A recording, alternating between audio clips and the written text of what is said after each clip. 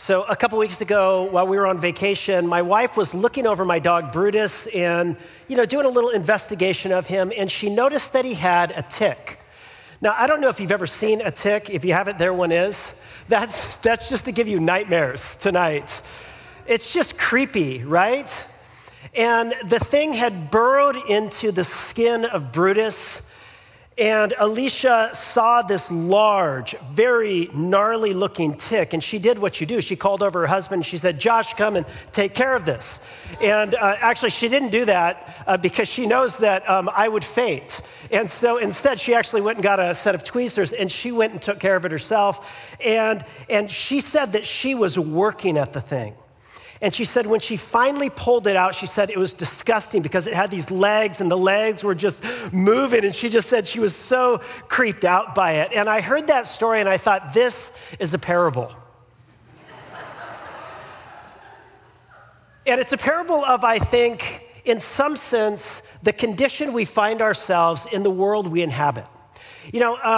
What is a tick? A tick is a foreign intruder that attaches itself to another living organism, and in so doing, it begins to negatively affect them, have a toxic effect, maybe make them sick, maybe even make them paralyzed. And what is the condition we find ourselves in? Well, according to the biblical imagination, there are foreign spiritual intruders that have afflicted God's good creation, our lives, structures around us, demonic powers, spiritual powers that then attach themselves in odd ways to our world, to lives, and it brings destruction and spiritual paralysis and all kinds of harm. Paul puts our situation like this. He says, quote, "For our struggle is not against flesh and blood, but against the rulers, against the authorities, against the powers of this dark world, and against the spiritual forces of evil in heavenly realms." Now, don't misunderstand. When he says we wrestle not against flesh and blood, he doesn't mean that there are not instances, of course, of wrestling with flesh and blood. Paul knew, of course, what it meant to struggle with difficult people and actually with governmental authorities. He spent time in prison. He was beat up. He was stoned. He had all kinds of problems. He knew what it meant to wrestle with flesh and blood. His point is that we don't only wrestle with flesh and blood. In other words, when flesh and blood, or when evil takes a flesh and blood form, whether it be through rank evils like war or sex trafficking or abuse or racially motivated shootings, when it takes those flesh and blood forms, that evil is participating, and human institutions and people are participating in something that is above and behind and beyond, and that is more than merely human or natural. Or put it like this, I guess an illustration would be like this. If you've ever been to Disneyland and you've been into the Haunted Mansion, and at the end of the ride, you remember what they do? Is you're sitting in that little, bubble thing, little like it's spinning around. And then all of a sudden you find yourself facing a mirror, and it's you and it's your spouse or your girlfriend or boyfriend or a child or son or whatever. And there's a ghost that's there in the little car with you. And then they send you off with something beyond just you. And in the biblical imagination, we are to imagine a world where there are spiritual forces that are unseen and yet real, that we cannot see, but yet are there and that do real harm and damage to human lives. In other words, we are in a battle, a spiritual battle that we need to be very much aware of. Has anybody seen the Lord of the Rings trilogy? But there's this great scene where Gandalf is talking to King Theoden. And King Theoden has a bunch of, there's warfare all around him that's growing, that's increasing, that's coming. And Gandalf is encouraging him to go out and face the enemy head on.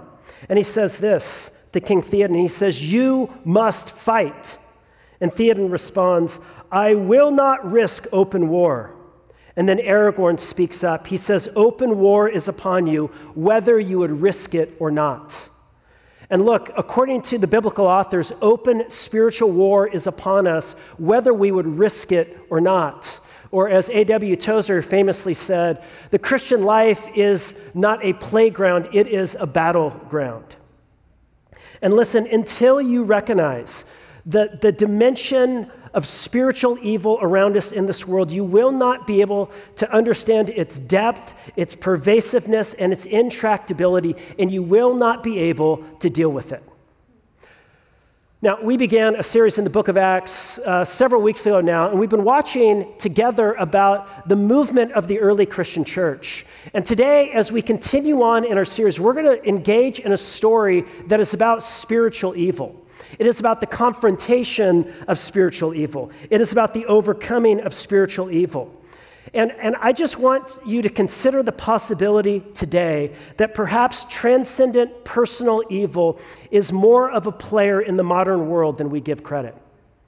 That perhaps it's more of a player in your own life than you might realize.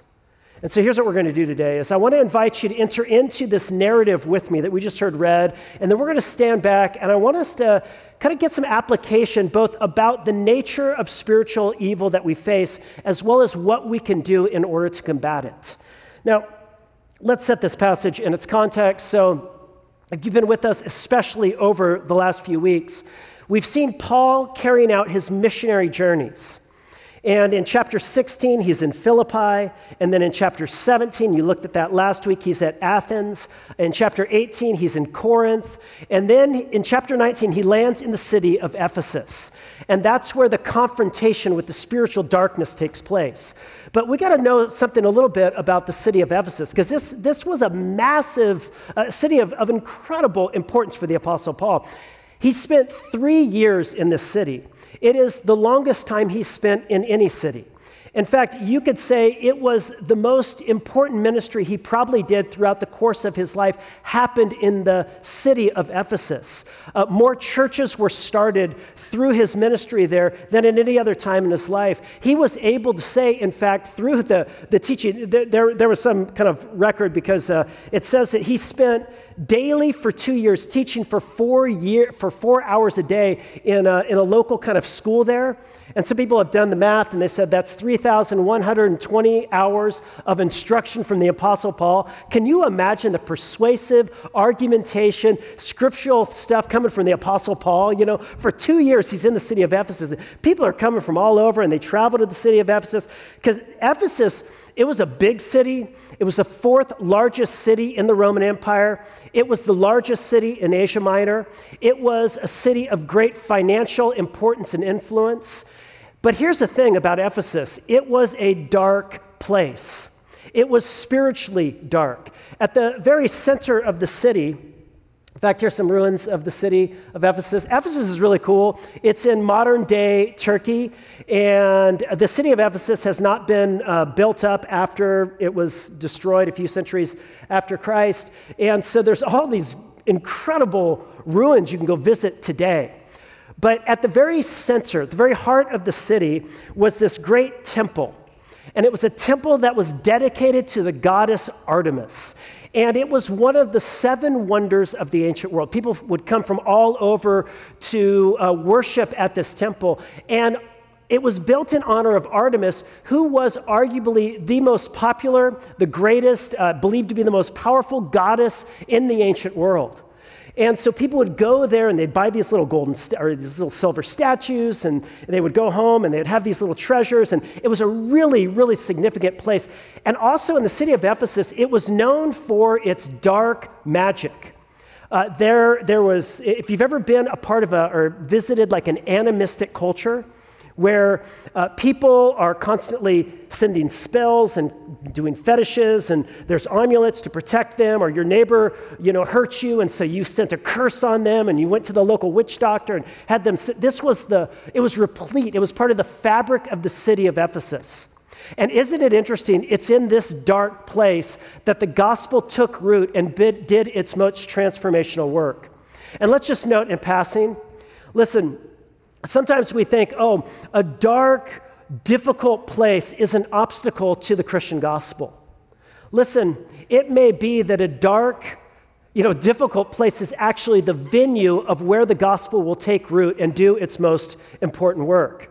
Well, at any rate, they're in the city of Ephesus, and Paul gets there, and even though his ministry was incredibly fruitful, it was not without its opponents. In fact, he says at one point, referring back in the letter of 2 Corinthians, he says, there has been a great door of ministry that's opened to me in Ephesus. And also, he says, there's many people who are opposing me. And he begins his ministry, and after 3 months doing work in the synagogue, he's kicked out, and they spread evil rumors about the Christians. The ministry ends in this place. It's a great, amphitheater, can seat 25,000 people. There's this huge riot, and Paul basically ends his ministry on a riot, and they want to tear him life and limbs, and they want to pull his buddies in and get him killed. And so Paul wrestled with opponents. He wrestled he did all kinds of battle in the city of Ephesus, but what I want you to see is that when he was doing battle, he was not wrestling only with flesh and blood, but also against transcendent spiritual evil. And look at how it describes it in the text. This is a little vignette of something that happened in the city of Ephesus. It says this, and God was doing extraordinary miracles by the hands of Paul. So that, get this, even handkerchiefs and aprons that had touched his skin were carried away to the sick, and their diseases left them, and the evil spirits came out of them. Now, I don't know about you, but I think that sounds kind of weird, like, handkerchiefs and aprons. And many people believe, Paul worked as a tent maker, and he had these headbands that would collect his sweat. He wore an apron, and it was these headbands that were sweating and the aprons that were dirty that were carried and then warded off the evil spirits. And we're like, what is that all about anyway? And there, of course, there's faith teachers that today have taken this idea and have gone into the business of selling prayer cloths. And if you send your love gift to us, we'll send you a prayer cloth, and it will drive away your diseases and demons. In fact, I saw this online yesterday. Prayer cloth, for I will restore health to you. It's only $41.94. And if you'll notice, it's Christian or Swanson Christian products. Do you see that? I know some of you think that's a side hustle of Josh, but it's not. Anyway, what's up with the headbands? Listen, the point is not that there's some efficacy in the headband or the apron. It is that Paul is an emissary. He is a representative of the authority of Jesus. And so when he goes in the name of Jesus, even his sweatbands scare the darkness away. In fact, so potent did this name, the name of Jesus, so potent was it, as it was invoked on the lips of Paul, that some exorcists in the neighborhood who were also engaged in that work, because that was kind of a common business back in the ancient world. When you went into these animistic cultures, you'd have to get some people to come in and cast out your demons. And they saw Paul, they're like, dang, his sweatband is driving the darkness away. Let's try what he's doing. When our girls were little, sometimes one of the sisters would dress like the other one, or a friend would get the same outfit as the other one. They'd be like, why are they copying me, And we would say to them things like, well, imitation is the best form of flattery, right? And here, they imitate Paul. It's the best form of flattery. And they, look what happens. It says this, then some of the itinerant Jewish exorcists undertook to invoke the name of the Lord Jesus over those who had evil spirits, saying, I adjure you by the name of Jesus whom Paul proclaims. And 7 sons of a Jewish high priest named Sceva were doing this. And so you imagine, and I just imagine these are exorcists. And so I just imagine they spend a lot of time in the gym, because you got to look the part. They're jacked, they're all buff, and they're 7 brothers going in, and they're walking into the house of this guy who's got demons, and they're like, I adjure you by the what's that guy's name again? By Jesus, whom that guy, Paul preached, to come out, And look what happens. The evil spirit answered them, Jesus I know, and Paul I know, but who are you? And the man in whom was the evil spirit leaped on them and mastered all 7 of the jacked, buffed out brother. I'm just imagining that. The text doesn't say that. And he overpowered them so that they fled out of the house naked and wounded. Now, we modern people, growing up in a Western kind of secular world, we're asking, like, what are we supposed to make of this? 4 times in this text, there's references to evil spirits. And the evil spirit speaks. And the evil spirit gives this guy so much energetic power that he beats up 7 brothers. And the evil spirit is driven away by Paul's hanky. And what are we supposed to make of evil spirits anyway? Well, let me just draw out 3 observations about evil spirits that we learn from this text. Let's talk a bit about them. Number 1, the evil spirits and the evil that you see at work through them is not merely human. It is beyond human. It is transcendent evil. In other words, something more is happening in this instance than one guy, beating up 7 guys. And I don't know if you've ever had the experience where you're observing a situation or you're watching something, you're just like, there's something dark at work there. There's something more there. And I know we're modern Enlightenment people, and we're trained from birth to believe that everything has a naturalistic cause and therefore a scientific explanation. And yet there are some things you encounter where you just think there's something more happening. And this is the biblical vision, is that there is transcendent evil. There is something more at work in the world. And look, of course, when you look at rank evil in the world, ethnic cleansing and death camps and genocide and racially motivated killings and people walking into schoolyards and killing a bunch of kids, and of course, there's always psychological factors and social factors and cultural factors at work, but there is something more going on there.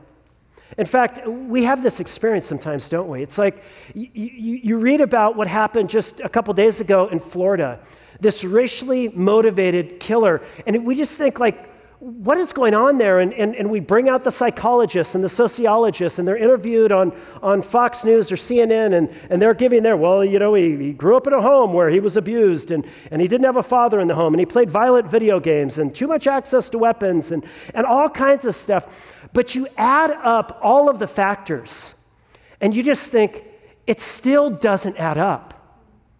There's always a remainder. You look at the Russian gulags or death camps or the Holocaust, and you just think, it doesn't add up. There's something darker going on here. And in fact, people who live through those and see them face to face, and maybe some of us have lived too privileged and charmed lives, and we're too much in a little, middle-class bubble of actually experiencing rank and radical, transcendent injustice and evil, that we can kind of almost lose touch with this. But people who live through that are like, there's something more going on here. Dietrich Bonhoeffer, in a sermon he preached, he lived through Nazi Germany, and he just said, how can one close one's eyes to the fact that the devil has taken over the world, that here the powers of darkness have made an awful conspiracy.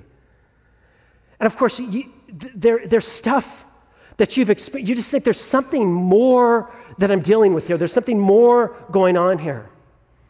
And in the biblical imagination, that more is spiritual forces of darkness. They're beyond merely human. But secondly, they are destructive.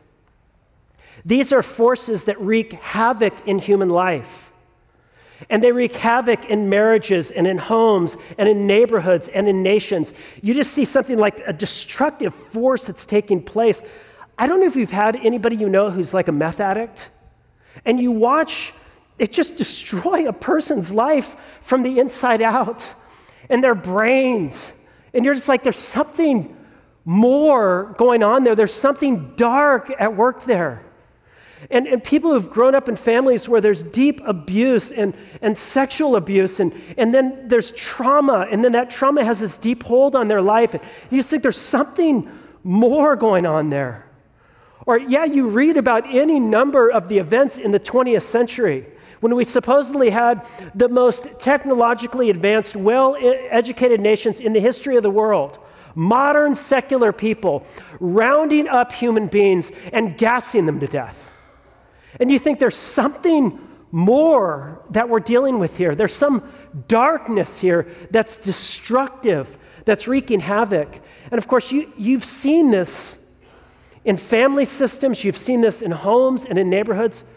Some of you have experienced this in your own life.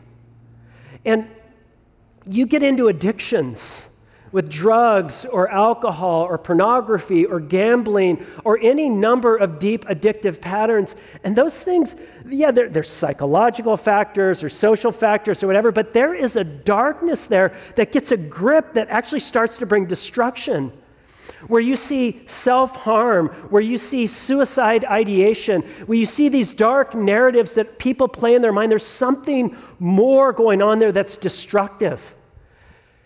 And we wrestle not just with flesh and blood, but against principalities and powers in high places. They're beyond human. They're destructive. And these dark, personal, spiritual forces are active, but yet they are defeated. You know, it's interesting. In the New Testament letter that the Apostle Paul wrote to the church in Corinth, he closes that letter by talking about the resurrection of Jesus.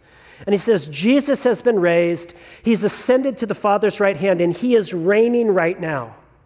Jesus has been exalted to the highest seat of cosmic authority. He is the great victor. But then it says this, after he returns.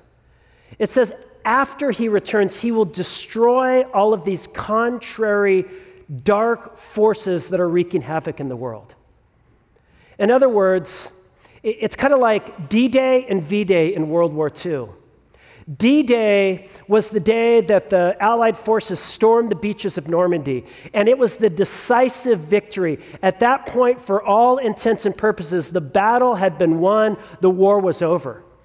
But hostilities didn't cease until V-Day when the Allied forces signed treaties, and so too, the death and resurrection of Jesus was D-Day. It was the decisive moment in cosmic and human history where the powers of darkness were put on notice that they are passing away and this old world of darkness is passing away. But one day Christ will return and he will establish his kingdom in all of its fullness, and then the darkness will finally be put out of business. But until that day, we wrestle not merely with flesh and blood, but also with powers, spiritual forces of darkness in the high places. And yet they are indeed defeated enemies. And that's why when Paul does his ministry in the name of Jesus and that sweat-drenched headband goes over to the demons are like, the headband of Paul, and then they're out. It's because they've been defeated. And look what it says when this became known to all the residents of Ephesus. When what became known? When it became known that the 7 jacked guys who went into the house got beat up and taken out because they were pretenders, and the sweatband of the emissary of Jesus who came against the powers of darkness in the name and authority of Jesus came, and those forces were driven out. When that became known to the residents of Ephesus, both Jews and Greeks, fear fell upon them all, and the name of the Lord Jesus was extolled. The name of Jesus should not be treated simply as a phrase we use when we're exacerbated. The name of Jesus is the name that is above every other name in heaven and on earth. And fear came upon all, and look what happens next. Many of those who are now believers came confessing and divulging their practices. It's interesting, over the course of these 2 years, many people came to faith in Jesus who are part of this animistic culture. And what did they have at home? Well, they had stuff from their past. They had their amulets that they used to ward off the dark forces, and they had their spells and their little books that they used to cast spells on neighbors and stuff, and they're like, well, we trust Jesus now, but we got to keep all this other stuff just in case.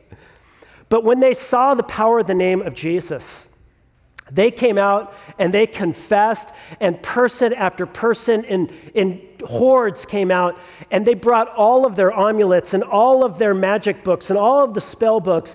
And it says they brought all their books together and they burned them in the sight of all. And they counted the value of them and found it came to 50,000 pieces of silver. Now, that's a lot of money. And I don't know about you, but I thought, like, couldn't they have sold that on Craigslist and then invested in the church or the poor?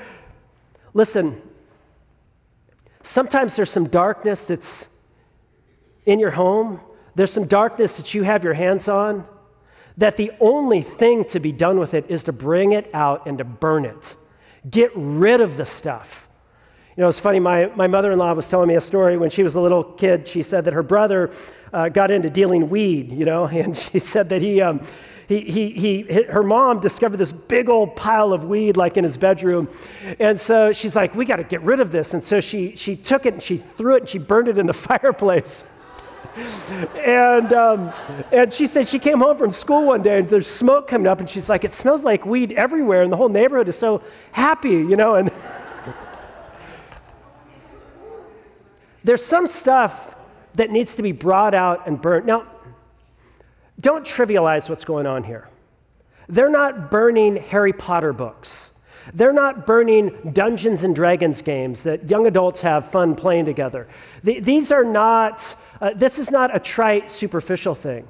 These are dark, real, spiritual stuff that they've got hidden in their homes that they have been calling upon dark spiritual powers with, and it's got a grip on their lives, and it's this that they're bringing out and they're disposing of. And it was costly. And their dramatic repentance, bringing all this darkness out, it had its impact. Look what it says. And so the word of the Lord continued to increase and prevail mightily. And I love that phrase, it prevailed mightily. And the implication is that as they were engaged in deep repentance, as they were hearing and trusting in the name of Jesus to be their protector and their provider and not their old idols that they used to lean on, God's word was beginning to prevail mightily in their own lives and in that city. And the story ends. Actually, it continues on. You should read the rest. It's great, but we're going to stop right there. And let me just ask this question. What are we supposed to do with this? Like, what are we supposed to do with a text like this that reveals to us this truth about transcendent evil? You know, there's something beyond human. There's something destructive. There's something active yet defeated at work. And okay, I've got to get up tomorrow and go to school or work. What am I supposed to do with this? And I want to suggest that this story should do at least three things for us. Number one, it should put us on notice that we are in over our heads.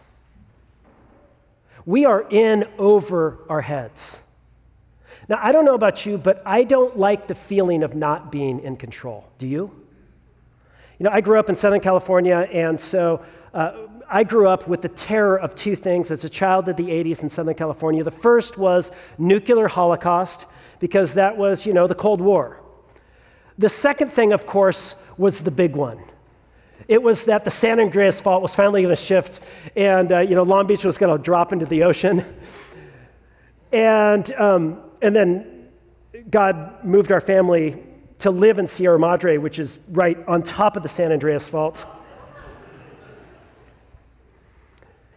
But here's the thing about an earthquake, is when the ground starts to shake, you realize quick that you are not in control. And some of you are really good at being in control. You control, the details of your home and your room and the car and your spouse and your children, and you are carefully controlling everything. Your fingers are in them like the tick was in the dog, and you've got it all, and you're so good you've even convinced yourself that you're in control, you've got it all figured out. But listen, it doesn't take much to shake that confidence and to wake you up and to say, you are not in control. We are all in way over our heads. And have you ever had that experience? You actually get engaged in a battle against some darkness. There's a family member who is trapped in the bondage of addiction.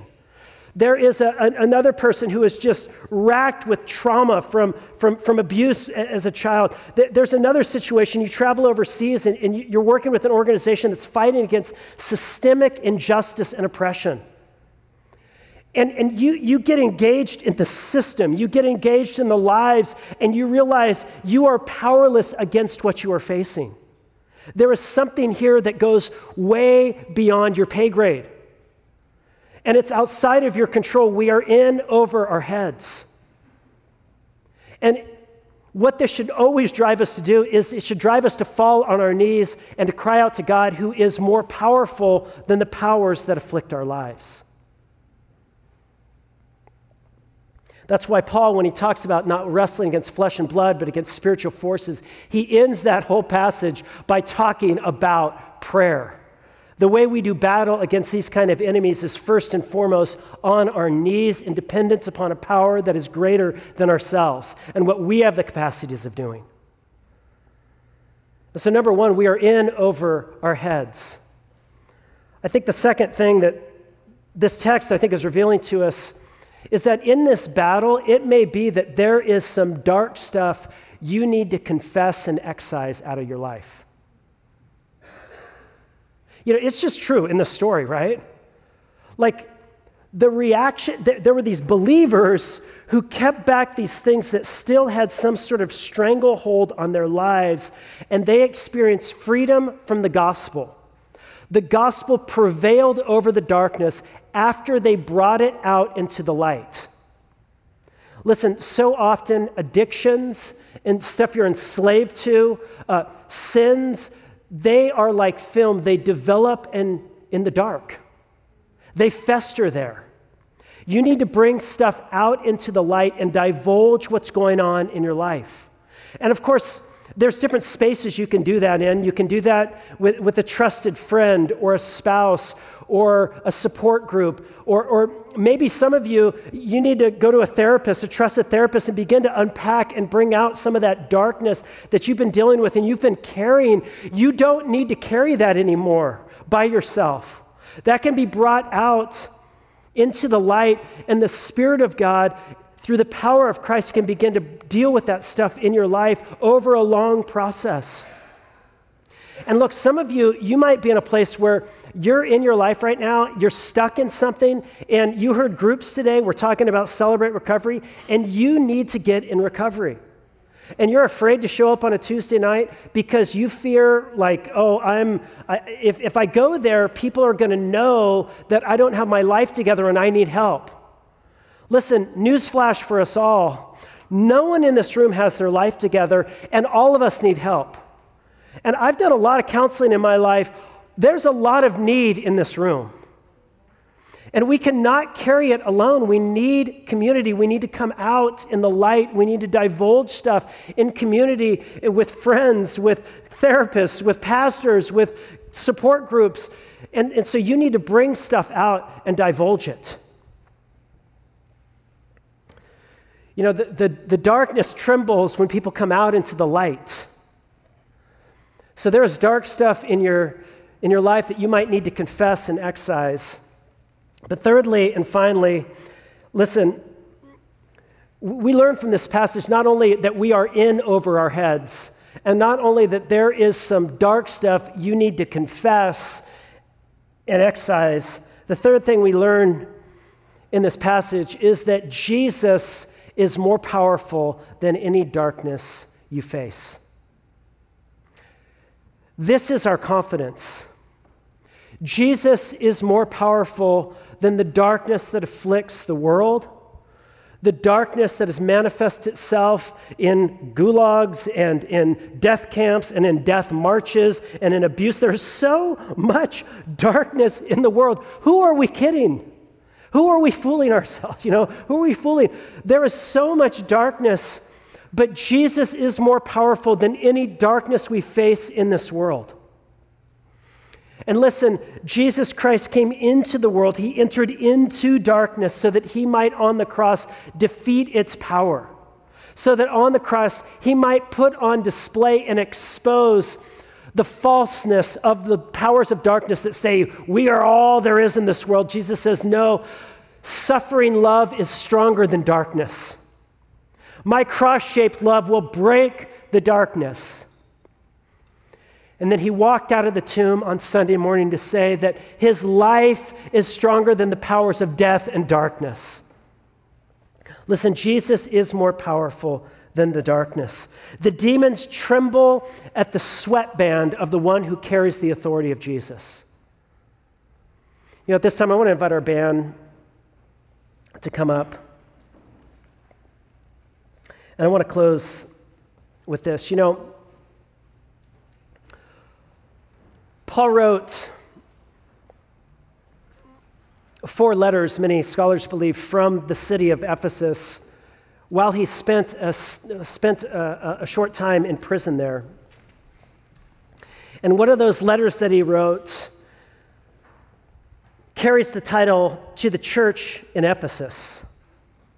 And it was meant to be read not only to the churches that he had founded around Ephesus that he could no longer be out and about with, but also to be carried around to other churches around those areas, other churches that feared darkness, that thought that darkness might have the final word over their lives. And in the letter that he wrote to these churches, he said this. He said, "I pray that you might know. I pray that you all might know what is the incomparably great power that God has for us who believe. It is that same power, the mighty strength that God exerted when he raised Christ from the dead and seated him at his right hand in the heavenly realms, far above all rule and authority and power and dominion, and every name that is invoked, not only in this present age, but also in the one to come. And God placed all things under his feet and appointed him to be head over everything for the church, which is his body, the fullness of him who fills everything in every way." And you know what news this text announces to us? Jesus is the head over everything. All of the darkness is under his feet. And where are you in this narrative? You are his body. You are connected to the one who is over everything that is dark, that works for your destruction. It does not have to have the final word in your life. You can look to him. You can lean on him. You can trust him.